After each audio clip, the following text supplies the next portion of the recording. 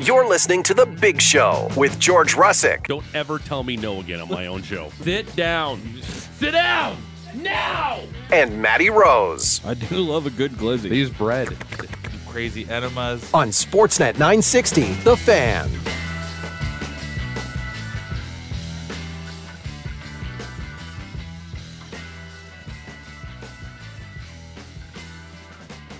Hour number 2. It's The Big Show, Russick and Rose. Sportsnet 960, The Fan, live from Doug Lacey's Basement Systems downtown studio. Bottom of the hour, our man from the At the Letters podcast, Blue Jays reporter for Sportsnet, Mr. Ben Nicholson-Smith. Shohei coming to the Blue Jays? Maybe. Hey, they're going to trade Bo? What? Like, the thing is, Vlad, what? this just keeps coming up. Is it going to be, like, is it going to be one of those things where, like, hey. Oh, they just missed out on him. Okay, just missed out. But, hey, we got something to announce. Josh Donaldson's coming back. Then you're like, oh, gross. No thanks. Hard pass on that one.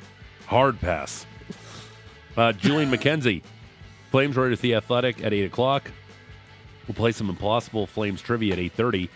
And later on, it gets really cold in Finland for a World Cup race. Is Mark Cuban going to be the president of the U.S.? Oh, my God.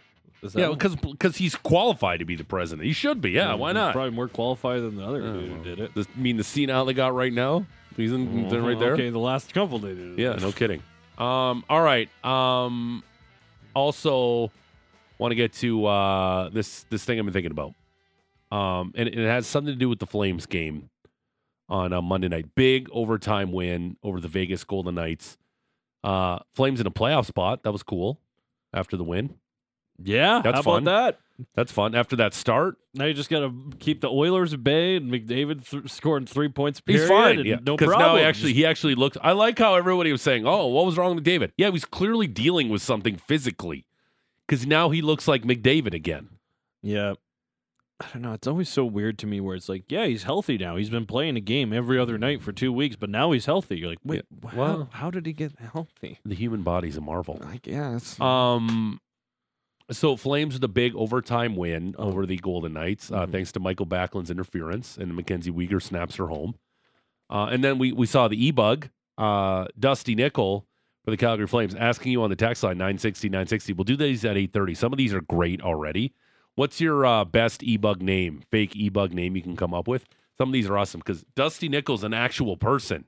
It sounds made up for an E-Bug, but no, that's his name. So we're asking you at 960-960 name and location, your best fake E-Bug name. Some of these are terrific.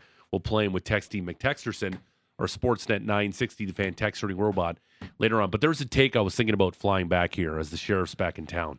I had my fist underneath my chin. I was thinking about this, and this take I'm about to unleash is flawless. There's no reason why the NHL should not implement this whatsoever. This is so dumb.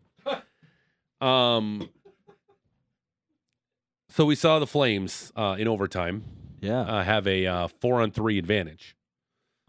And then because there was no whistles, they had to play 4-on-4 overtime. And then obviously Mackenzie Weegar scores. It was extremely exciting. It was a great overtime. It was.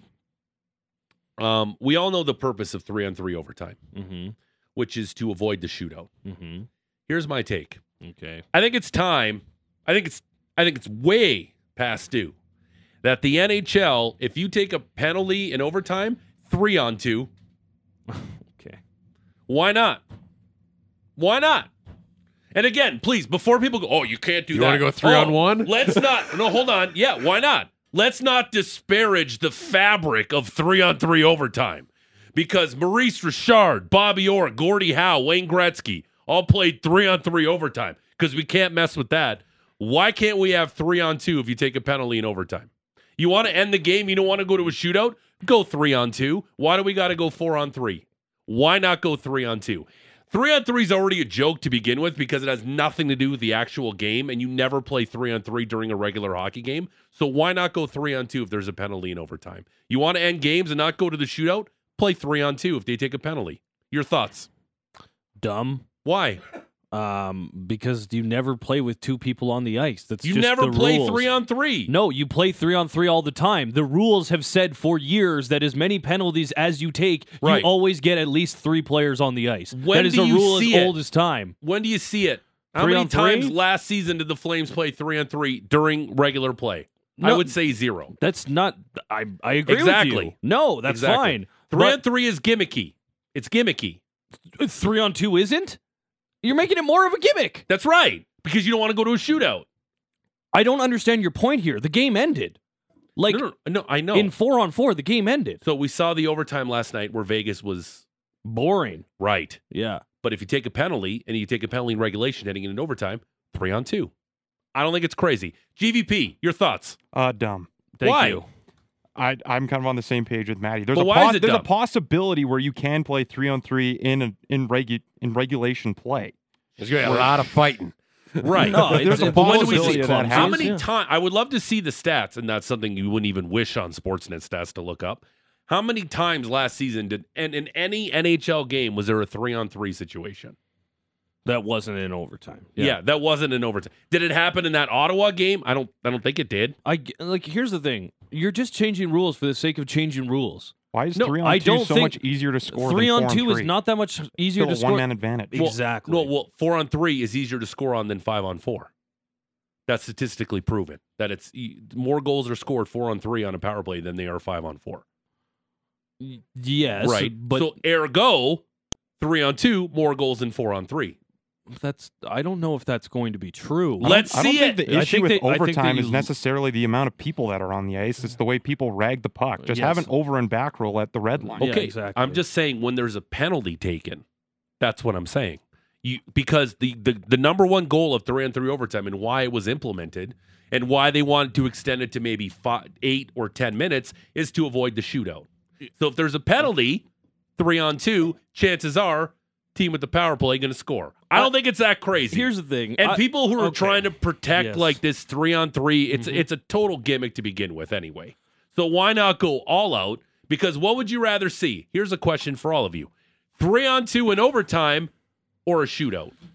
Here's my question. I would wonder what power plays clip at when it is 4-on-3 in overtime, because I would guess it's probably upwards of 90%.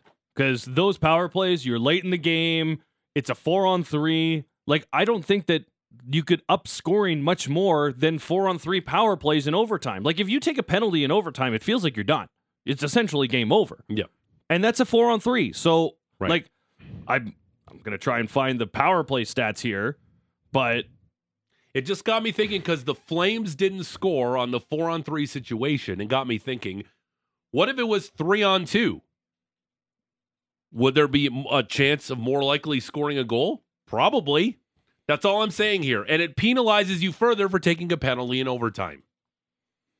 I'm just saying, I would like to see it. I would Just to dismiss it and say it's dumb. Would you rather see a 3-on-2 or would you rather see a shootout? Patrick? I don't think that I mean, those. that- I don't think that those are. I don't think those are the two options. The shootout is what it is. I mean, we're not getting it a ton every night. You know I'm a tie guy. I I don't know. mind ties. People don't even take Like, I don't know. penalties in overtime that often. Exactly. So it's This is the That's one right. thing where there was a That's penalty right, at they the don't. end of regulation that carried over to a 4-on-4 where there was no whistles in overtime. Where it just like, okay, here we go, 4-on-4. I at this point I'm like, I like the over and back rule. It's better than a shot clock.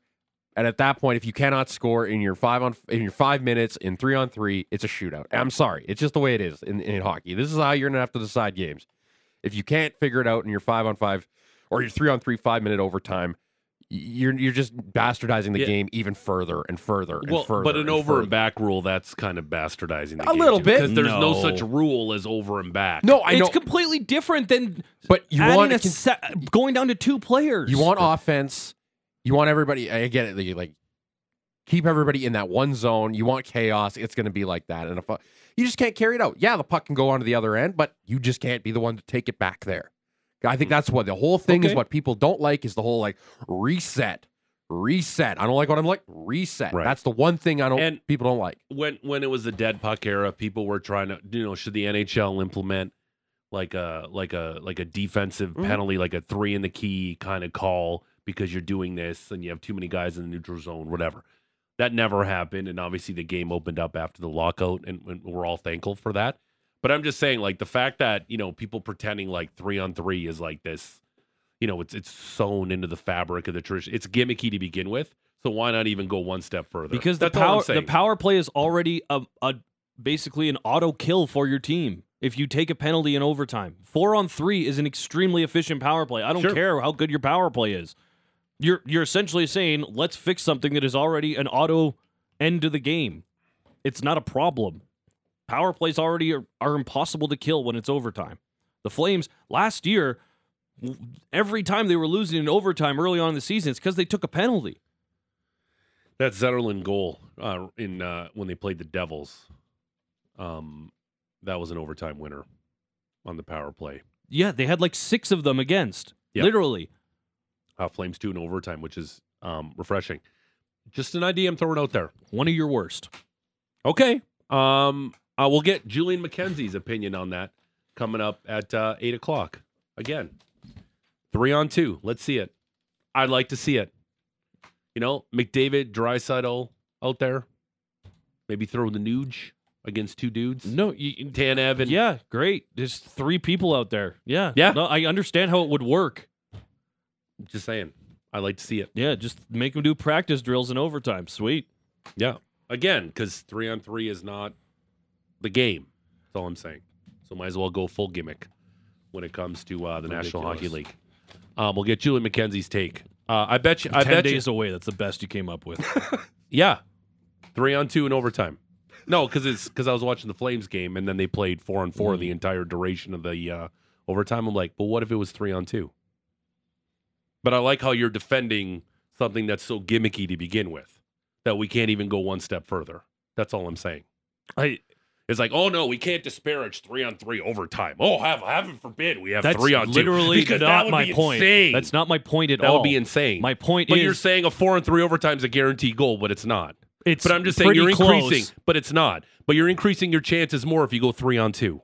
That's all I'm saying. You don't know that. We've never seen 3-on-2. Let's see it. That's what I'm saying. Let's see it. We don't know because we haven't seen it. Let's see it. Ridiculous. Try it in the American Hockey League. Maybe we see more goals in overtime because everyone wants to do whatever means necessary to avoid the shootout. If you take a penalty, 3-on-2. There you go. I'm going to email Sportsnet Stats and find out what it has been for the last 2 years just to see what teams are at on the power play in overtime because it's going to be well over 90%. There is no chance in hell it's over 90%. Power plays in overtime. Correct. No chance in hell. There is 0%. Last year. What do you want to bet on it? Let's bet a steak dinner that it's not even close to 90%. Not even close to 90%. Nope. What would you do? Okay. I would say it's not even close to 90%. So what's your number? You put it on the whiteboard, guys. Put it on the whiteboard? He put that I on the would whiteboard. say, I'm sure we can look this up. Last season, I would say it's around 50% is really high for an overtime and power play. That's half the time they're scoring. I'm going to say it's just over 50%. Maybe. You know what? I'm going to say it's 50%. 50%. Yeah. All right. I'll take it's more than 50, and you take it's under 50. Okay. Price is Right rules? Yeah, anything over 50. Okay. 50.1 is mine, and under 50 is you. Okay. I think there's a way we can look that up even during the break. I've been trying to do it while we're having the conversation while also trying to have the conversation. So we'll find it. Yeah, I would say it's right around 50%. Because it's really hard to score still in the NHL, even on the power play, even when it's a 4-on-3 situation. Because even the Oilers' power play last season, which was an absolute wagon, was still what? 30%? It's 62% apparently. Okay. 62 is definitely not 90. No. Right. It's not. I almost said 60, but I was around 50. Or did I say 60? It was around 50. It's 62%. Where'd you see that? Someone texted it in. Oh, So, okay. We'll look it up. yeah, well, I'm going to check, but this person We'll ask this Sportsnet. person is very angry with us, and they sent in multiple texts. Oh, well, okay. Oh, that was his guess. Never mind. Okay. We'll look it up.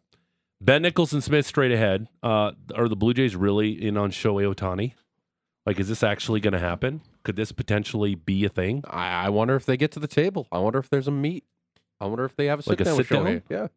And how much money? Yeah. I wonder if they get to the point where Shohei actually What do you think? entertains. What do you coming here. think Ben Nicholson-Smith says money-wise?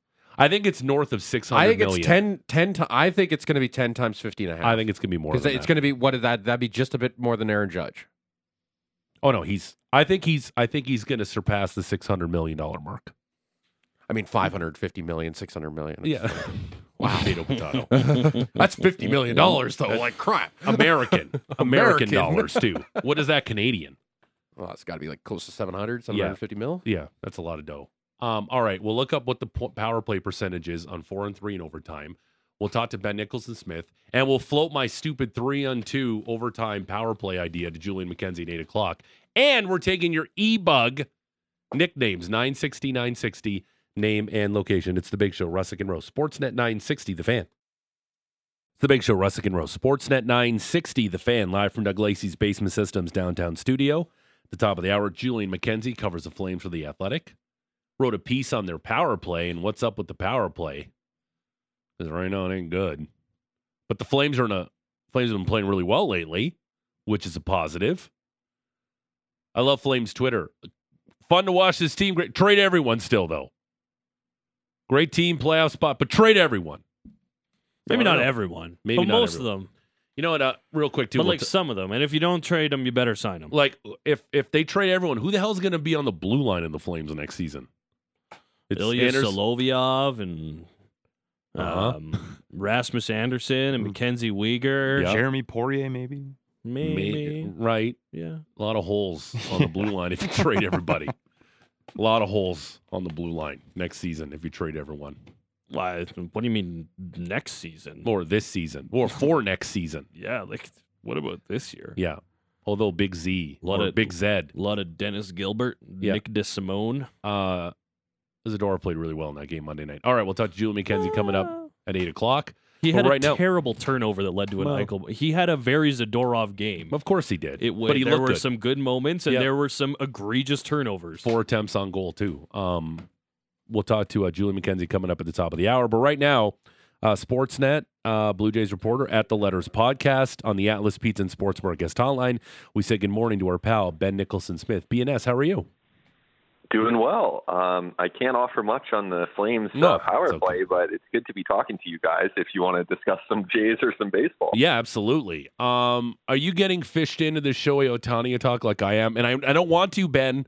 I don't want to get fished in because I've seen this movie before. Oh, the Blue Jays are on player X. Then all of a sudden, ooh, just missed out on him. He went over here.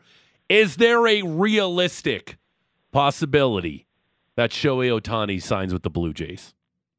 Well, it's at least on the table, but I would say it's probably not worth getting your hopes up too high. I think that it's okay to enjoy it, and this is part of the fun of the baseball offseason. This is part of the fun of free agency when you have an amazing player like Shohei Ohtani available. And I do think that the Blue Jays are probably one of the top 7 teams involved. But until someone tells me that the LA Dodgers are no longer a factor for him, then I'm going to assume he's going to the Dodgers. So to me, this is something that Blue Jays fans can enjoy and maybe hope for, but let's not, start printing those Ohtani jerseys just yet, because there's a lot we don't know about what he wants. And I think the smart money has him going to the Dodgers at this point, or maybe the Giants or the Cubs or the Rangers. The Jays are one of those teams, but they're not the favorite. Ben, obviously, he makes any team immediately better signing him. But is there obviously he's a great fit for everyone, but for what the Blue Jays need, a front of the rotation left-handed power bat. Like, he checks so many boxes for the Blue Jays. He's great defensively. He runs like a gazelle. He's got a laser rocket arm from the outfield. Like, there's nothing that he can't do and that the Blue Jays need right now. And if you put Shohei Ohtani on this team, even though he can't pitch next season, legitimate World Series contender. It's not really a question. It's just more of a statement. Yeah, no, and I agree with it. And I think this is why you have to do everything you can to see if there's a fit there. And look, the Blue Jays do have some advantages over other teams, including even teams like the Giants or the Dodgers, even teams like the Cubs. When you look at how the Blue Jays are positioned, and Ross Sackins discussed some of these positives yesterday without explicitly acknowledging Shohei Ohtani, because every GM in baseball is being very cautious not to speak out of turn with this stuff right now. But he didn't dissuade anyone from the notion that the Blue Jays are players for Ohtani. And in highlighting some of the better points for this organization, Atkins said, hey, we have this great facility in Florida that they built. It's definitely a leader in the industry. They're doing the renovations in Toronto right now. Those things are good for the preparation of any player, including Shohei Ohtani. Then you also have the fact that the Blue Jays are in win mode. They can spend. That's not the case for every team. Obviously, Dodgers, Giants, Cubs, Rangers, those teams can spend, but that's not everyone. So the Jays put themselves in the conversation with their willingness to spend. And even beyond that, you've got a domed stadium. That's a way to ensure that Ohtani is going to be able to make his starts, have a certain amount of predictability that you don't have if you're at windy Wrigley Field, that you don't have if you're considering signing at Fenway Park, for example. And I think, too, you're looking at a guy who, when you're talking about what he can do in the course of his off-field pursuits, being able to reach an entire country could have appeal. We don't know if it does, but it could have appeal.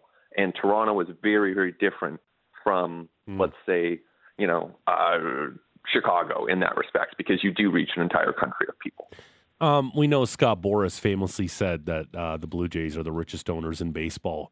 What would that contract look like if he came to the Jays? Is it north of $600 million?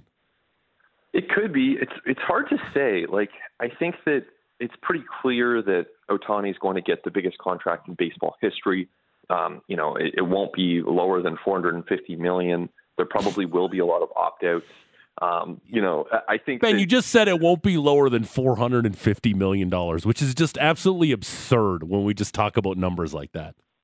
It is. Yeah. And then, you think about the Jays, their biggest contract ever is $150 for George Springer. So this would be so much more. Same for any team, right? This is new territory for any team. And, rightfully so. He is the best player. The industry is growing. There are more revenues in baseball. So of course the contracts are going to be bigger, in proportion to that. So yeah, I think that I've talked to people in the industry who are on the outside of this, right? Ohtani's agents aren't talking about this, but people on the outside of this, looking at it from afar, say they could see 500, 550 million. Some people speculate about even more. So I don't think that the price tag is easy to pinpoint, but I could see it going in a lot of different directions. It's wild to think that this is something like, do you feel like the rumors, the chatter has gotten more relevant? Has it heated up over the last little bit here? Because it feels like something that we've maybe heard rumors of going all the way back to even when the season was on the go. Yeah, even when it first started, right? There was the question of how the Angels would be able to take advantage of his last season. Of course, they couldn't do that. And then at the trade deadline, there was the question of would they trade him, and they held on. It's been a storyline in baseball for years now, and understandably so. He's just that much of a difference maker. And really, I think that whenever he does sign, which could happen within the next week or so, again, hard to know. There's a lot of unknowns here, but certainly wouldn't be surprising. Whenever he does sign, there'll be a lot of players, whether it's position players especially, who can finally choose their next home as well, because to some extent, Ohtani's holding things up here because he's the number one on every team's board who has serious interest in him, and that includes some of the most aggressive spenders in the sport. Trying to look at the Texas Rangers roster and the Dodgers roster to see how many Japanese players they have. What is Yusei Kikuchi's role going to be in this? That's one of the big questions that I have. And it's interesting because Kikuchi and Shohei Ohtani went to the same high school in rural Japan. And Kikuchi went there. Yeah, it's kind of interesting. It is. This is down the road of he just bought a house, or his plane was spotted in Toronto. I love this stuff, Ben. Keep going.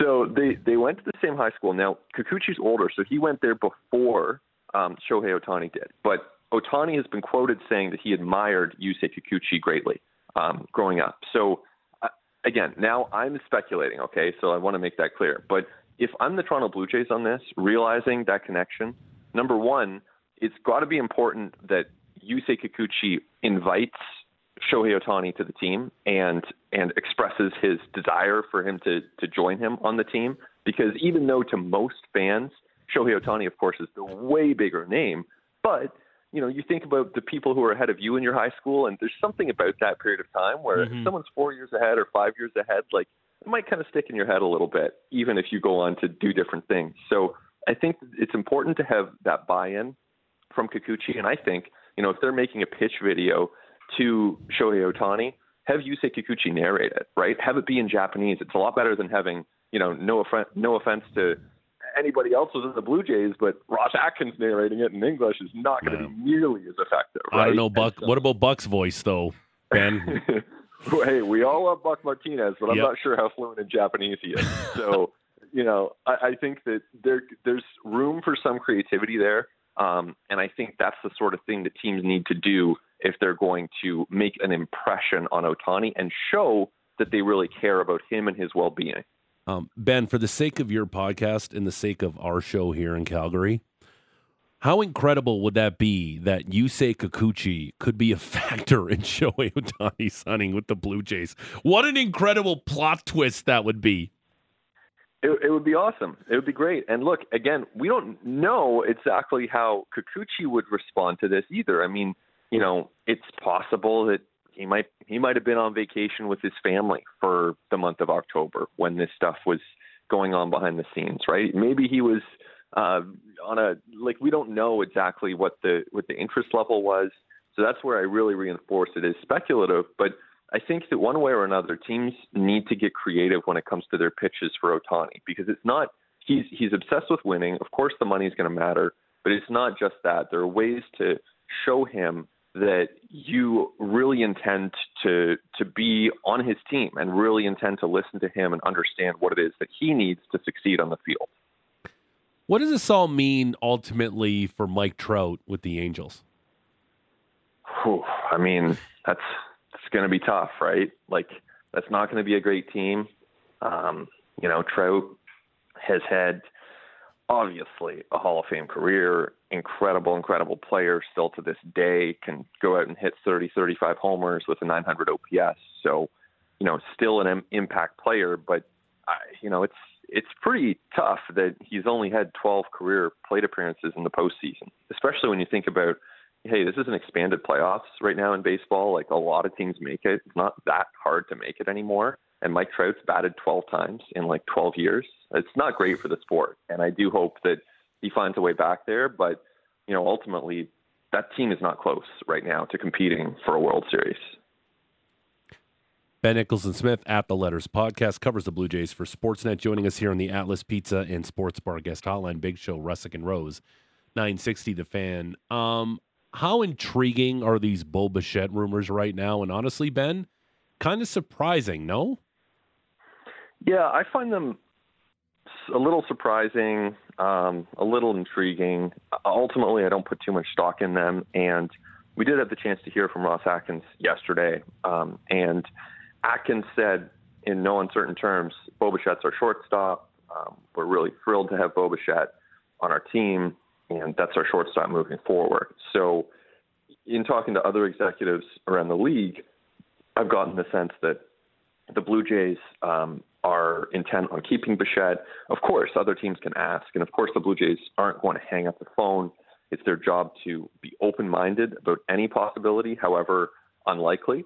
And I think in this case, yeah, of course the Cubs would want Bo Bichette, right? Like, that'd be a great fit for them. But, the Blue Jays would probably like to have, Ian Happ or Dansby Swanson, and they're not just going to pluck those players off the roster of the Cubs either. It takes two, and I don't see Bichette going anywhere. How about Vladdy? Because it's kind of the similar conversation with the slugger. It is, yeah. And, to me, we did see that Ken Rosenthal of The Athletic reported this week that teams have asked the Blue Jays about Vladdy.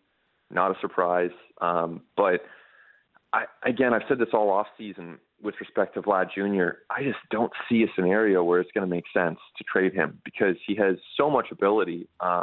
He's a guy who does work really hard, and of course, his last 2 seasons have been disappointing relative to 2021. But he's got a chance to go out there and hit 35 homers next year, have a 900 OPS. Like that's a really, really good hitter, and he's also shown ability with the glove. He plays every day, finds a way to stay on the field. I think with a better plate approach, there are ways for Vlad Jr. to have much better results, and selling low just doesn't seem like a great idea. And, hypothetically, if Shohei Ohtani does come to fruition, would it be everything off the table? You keep all your good players, even though it's going to cost, as much as it would, essentially all the money in the world? Yeah, Ross Atkins used the word nimble yesterday, and I think, of course, they're different. I always think nimble when I see Ross.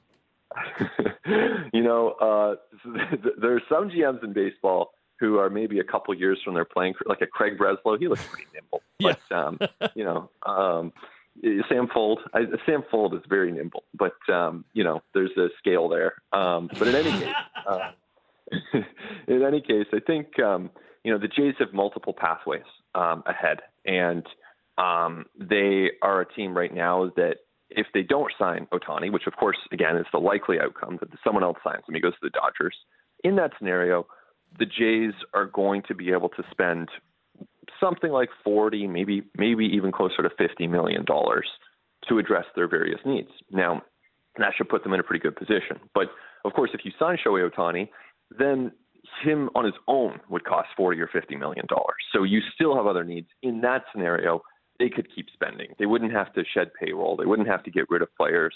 They could just go into totally new territory because that opportunity, both baseball-wise and business-wise, would be so unique and would allow the Blue Jays then to really carve a new path. Well, and again, obviously, the overlords who own the Blue Jays and this radio station and pretty much us, Ben.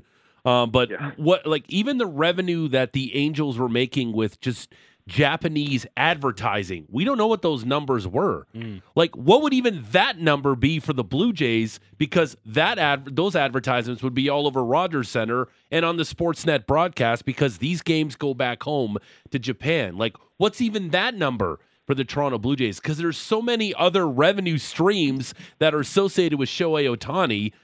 Like, I know people throw around a number like $500 to $600 million, but ultimately, the Blue Jays probably come out on the right end of all of this if they sign that guy. Yeah, which is why, from a business standpoint, you could make the case that he's worth even more, and you could make the case that 500 is low, and that anyone bidding 500 should be willing to go way higher. And so, I know how wild that sounds, but yeah. and of course, I'm not looking at this through the lens of any sort of special business expertise, and I think even people with business expertise would have to admit that there are a lot of unknowns here because you can't actually go out and explore those deals until you have the player. You can't conditionally go out to Japan, to Japanese companies and say, what would you pay? Like it will happen or it won't happen, but you're not really going to do that in the hypothetical. So it would be a leap of faith. I think there would be a lot of reason to believe that there would be a ton of interest in, like you said, the what do you call them? The advertisements in the outfield. Maybe it's not just Pizza and Rogers out there. Maybe they want to have some Japanese media companies want to have their brands out there, and all of a sudden you have way more demand for those spots. The price goes way up, and some of that cost for the player is then offset. I'm going to start looking for cost-cutting measures around the office and take those as positives. Like if we go to one ply, I'm going to be like, this is a good sign. This means that we're trying to move some money around. Well, how do you think other teams are looking at Alek Manoah right now? Well, I think that there's interest because other teams are extremely thorough and pitching is always in demand. I've heard that there is interest. I've heard that the Blue Jays have fielded at least a couple calls there this offseason, as you'd expect. At the same time, I don't get the impression that the Blue Jays are overly eager to send him packing. And, when you look at his body of work in the major leagues, he's had two really good seasons, actually, in 21 and 22, and one pretty rough season. So on the balance, it would make sense that they would value him more toward those two earlier seasons where he was a really effective frontline starter in the American League East. And, that's something where I won't be stunned if he's traded this offseason. Like, it's definitely more likely than them trading Bo Bichette. But I think it's tough to find that right fit because you have to find the right way to share that risk. And end of the day, it's not a bad idea just to keep Manoah and hope that he can bounce back as your number 5 starter. What are the Dodgers and the Yankees going to do this offseason, Ben? Well, the Dodgers are going to push hard for Ohtani. If they don't get him, I think they'll push really hard for Yamamoto, the Japanese starting pitcher who has been posted and is just 25 years old. So I think those are the two names to watch for both the Dodgers and the Giants. And as for the Yankees, I think that they're far less likely to be in on Ohtani. This is speculation, but you'll hear people speculate that he might not want to go to New York for various reasons. So, that leaves the Yankees in a position where their biggest possible additions are probably Cody Bellinger or Juan Soto. I think they're going to push hard for both those guys. You think about the Yankees, right? The Yankees don't really act like the Yankees anymore. They kind of act like the Seattle Mariners. And I think that there's a case to be made for... Cut to a shot of the Mariners going, hey! I'm not trying to take shots at anyone. I'm just saying, the Yankees, they're not that intimidating right now. Right. And I think there's a lot to be said for, sure, they went out and got Carlos Rodon, right? Last offseason. And that was an interesting move, but you dial the clock back to what they were 20 years ago, the Yankees would have got Rodon and they would have got, and I know they re-signed Judge, but they would have got Rodon and they would have found ways to augment in other ways. They would have just spent. And instead, they're, relative to the rest of the league, the Yankees are very ordinary when it comes to their spending in a way that 20 years ago, they were exceptional. The Yankees were a force. And I'm not saying it's going to go back to that ever. Obviously, Hal Steinbrenner is a different owner than his father was. But I do think that there's a strong case to be made if you're the Yankees for going out and aggressively pushing for Cody Bellinger or Juan Soto. And if it's Bellinger who you land, you probably don't add a Kevin Kiermaier, but if it's Soto, then I think you probably want to have some defensive ability in center field. So I think that's where you do get a Kevin Kiermaier, and then you put Judge in right, Soto in left, Kiermaier in center, probably try to sign someone for third base. Maybe that's a Matt Chapman. Probably need to find some ways to augment your pitching staff. The Yankees aren't nearly good enough to where they want to be. So I think they have a lot of work ahead, but they will be in on some big names. And we're not talking about the Mets as a dark horse for Shohei Ohtani because they clearly spend like drunken sailors. I think the Mets are a dark horse, but put it this way. I could see the Blue Jays being ahead of them. I see the Blue Jays as a more likely landing spot than the Mets. Again, this is like reading tea leaves here. No one said it to me in those words, but I think the Mets are more of a threat on Yamamoto. It sounds like they're motivated there, and they'll do something. Because they're the Mets, but yeah, I don't see the Mets as a likely Ohtani team. Man, just from covering him, could you just imagine? Again, you're not. Yeah, I know you're not on that. We're fantasizing about Shohei Ohtani signing with the Blue Jays. Just from a professional side of things, Ben, how cool would that be if that dude was playing for the Blue Jays? Just the storylines. Oh, great, he's going to go out there and throw 100 miles an hour on the mound and then probably hit a dinger. How awesome is that? He's just such a unicorn. It's so incredible to watch. And I don't think this is hyperbole, and I know you're a baseball guy first and foremost. That would be the biggest free agent signing in Canadian sports history. And I don't think it's particularly close. Yeah, that's a good one. I'm trying to think now off the top of my head. I definitely can't. Roger Clemens, but he wasn't at the top of his game. Sure, it took him to stick a needle in his ass to win the Cy Young with the Blue Jays, but whatever.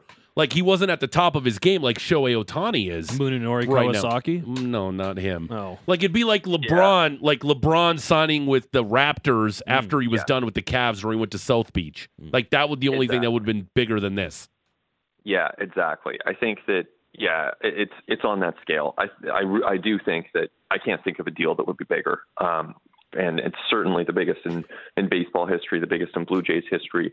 The baseball comps that you think of are like A-Rod in 2000, Barry Bonds and Greg Maddux in 92. But honestly, I think this is bigger than Bonds and Maddux in 92. And I think that like A-Rod in 2000 is kind of a special case because he was 25 years old coming off a 10-WAR season. Like he was a monster. And again, maybe had some help, but you know, he was an absolute monster. So I think, to cover it, to answer that part of the question, like, yeah, of course it would be so fun. Like you want to cover teams that are relevant. You want to cover teams that are at the center of the sport. You know, it's like if you could go back in time and cover Henry Aaron or cover Babe Ruth, like, yeah, that's a lot more interesting than covering like the Boston Braves of the time, right? Like it's the center of the universe, really. So Shohei is going to pull a lot of interest with him wherever he goes. And I think he's one of the few players, maybe the only player in baseball, who has a fan base that's dedicated to him, not to his team, but to him. Real quick, Ben, I know, and we appreciate your time this morning. How would baseball react to Shohei Ohtani signing in Toronto? I think there would be surprise, but not shock. Okay. I think there would be a feeling of, all right, the Blue Jays are legit. Like this is going to be the most fun team in baseball to watch, which, you know, you can say about probably whatever team Shohei signs on will instantly become the most fun team in baseball to watch. But that would definitely make the Blue Jays the most interesting team in baseball. And I don't think anyone would be stunned, but I think that, you know, it's the only thing that wouldn't be surprising with Shohei Ohtani is if he signs with the Dodgers. If he signs with the Cubs, that'll be surprising and delightful in a way. Same with the Giants, same with the Rangers. Well, I don't know if people would be delighted if he signs with Texas, but it would be interesting and it would be slightly surprising for any of those non-Dodgers teams. Ben Nicholson-Smith at The Letters Podcast, Sportsnet.ca, Sportsnet, he does it all. BNS, always a pleasure. Thanks for this, pal. Yep, you got it, guys. There he is on the Atlas Pizza and Sports Bar guest hotline. Straight ahead, our man, J-Mac, Julian McKenzie, covers of Flames The Athletic, wrote a piece about the power play. We'll talk to him about that, and we'll float my crazy idea of going to 3-on-2 shorthanded in overtime on 3-on-3 instead of 3-on-3. Let's do a 3-on-2 if you take a penalty. We'll ask Julian McKenzie's take on that. And hopefully Sportsnet Stats gets back to me on the 4-on-3, which maybe they already have, but I haven't looked. Yes, they have. I have the answer for you next. Oh, here we go. Big Show, Russick and Rose. Sportsnet 960, The Fan.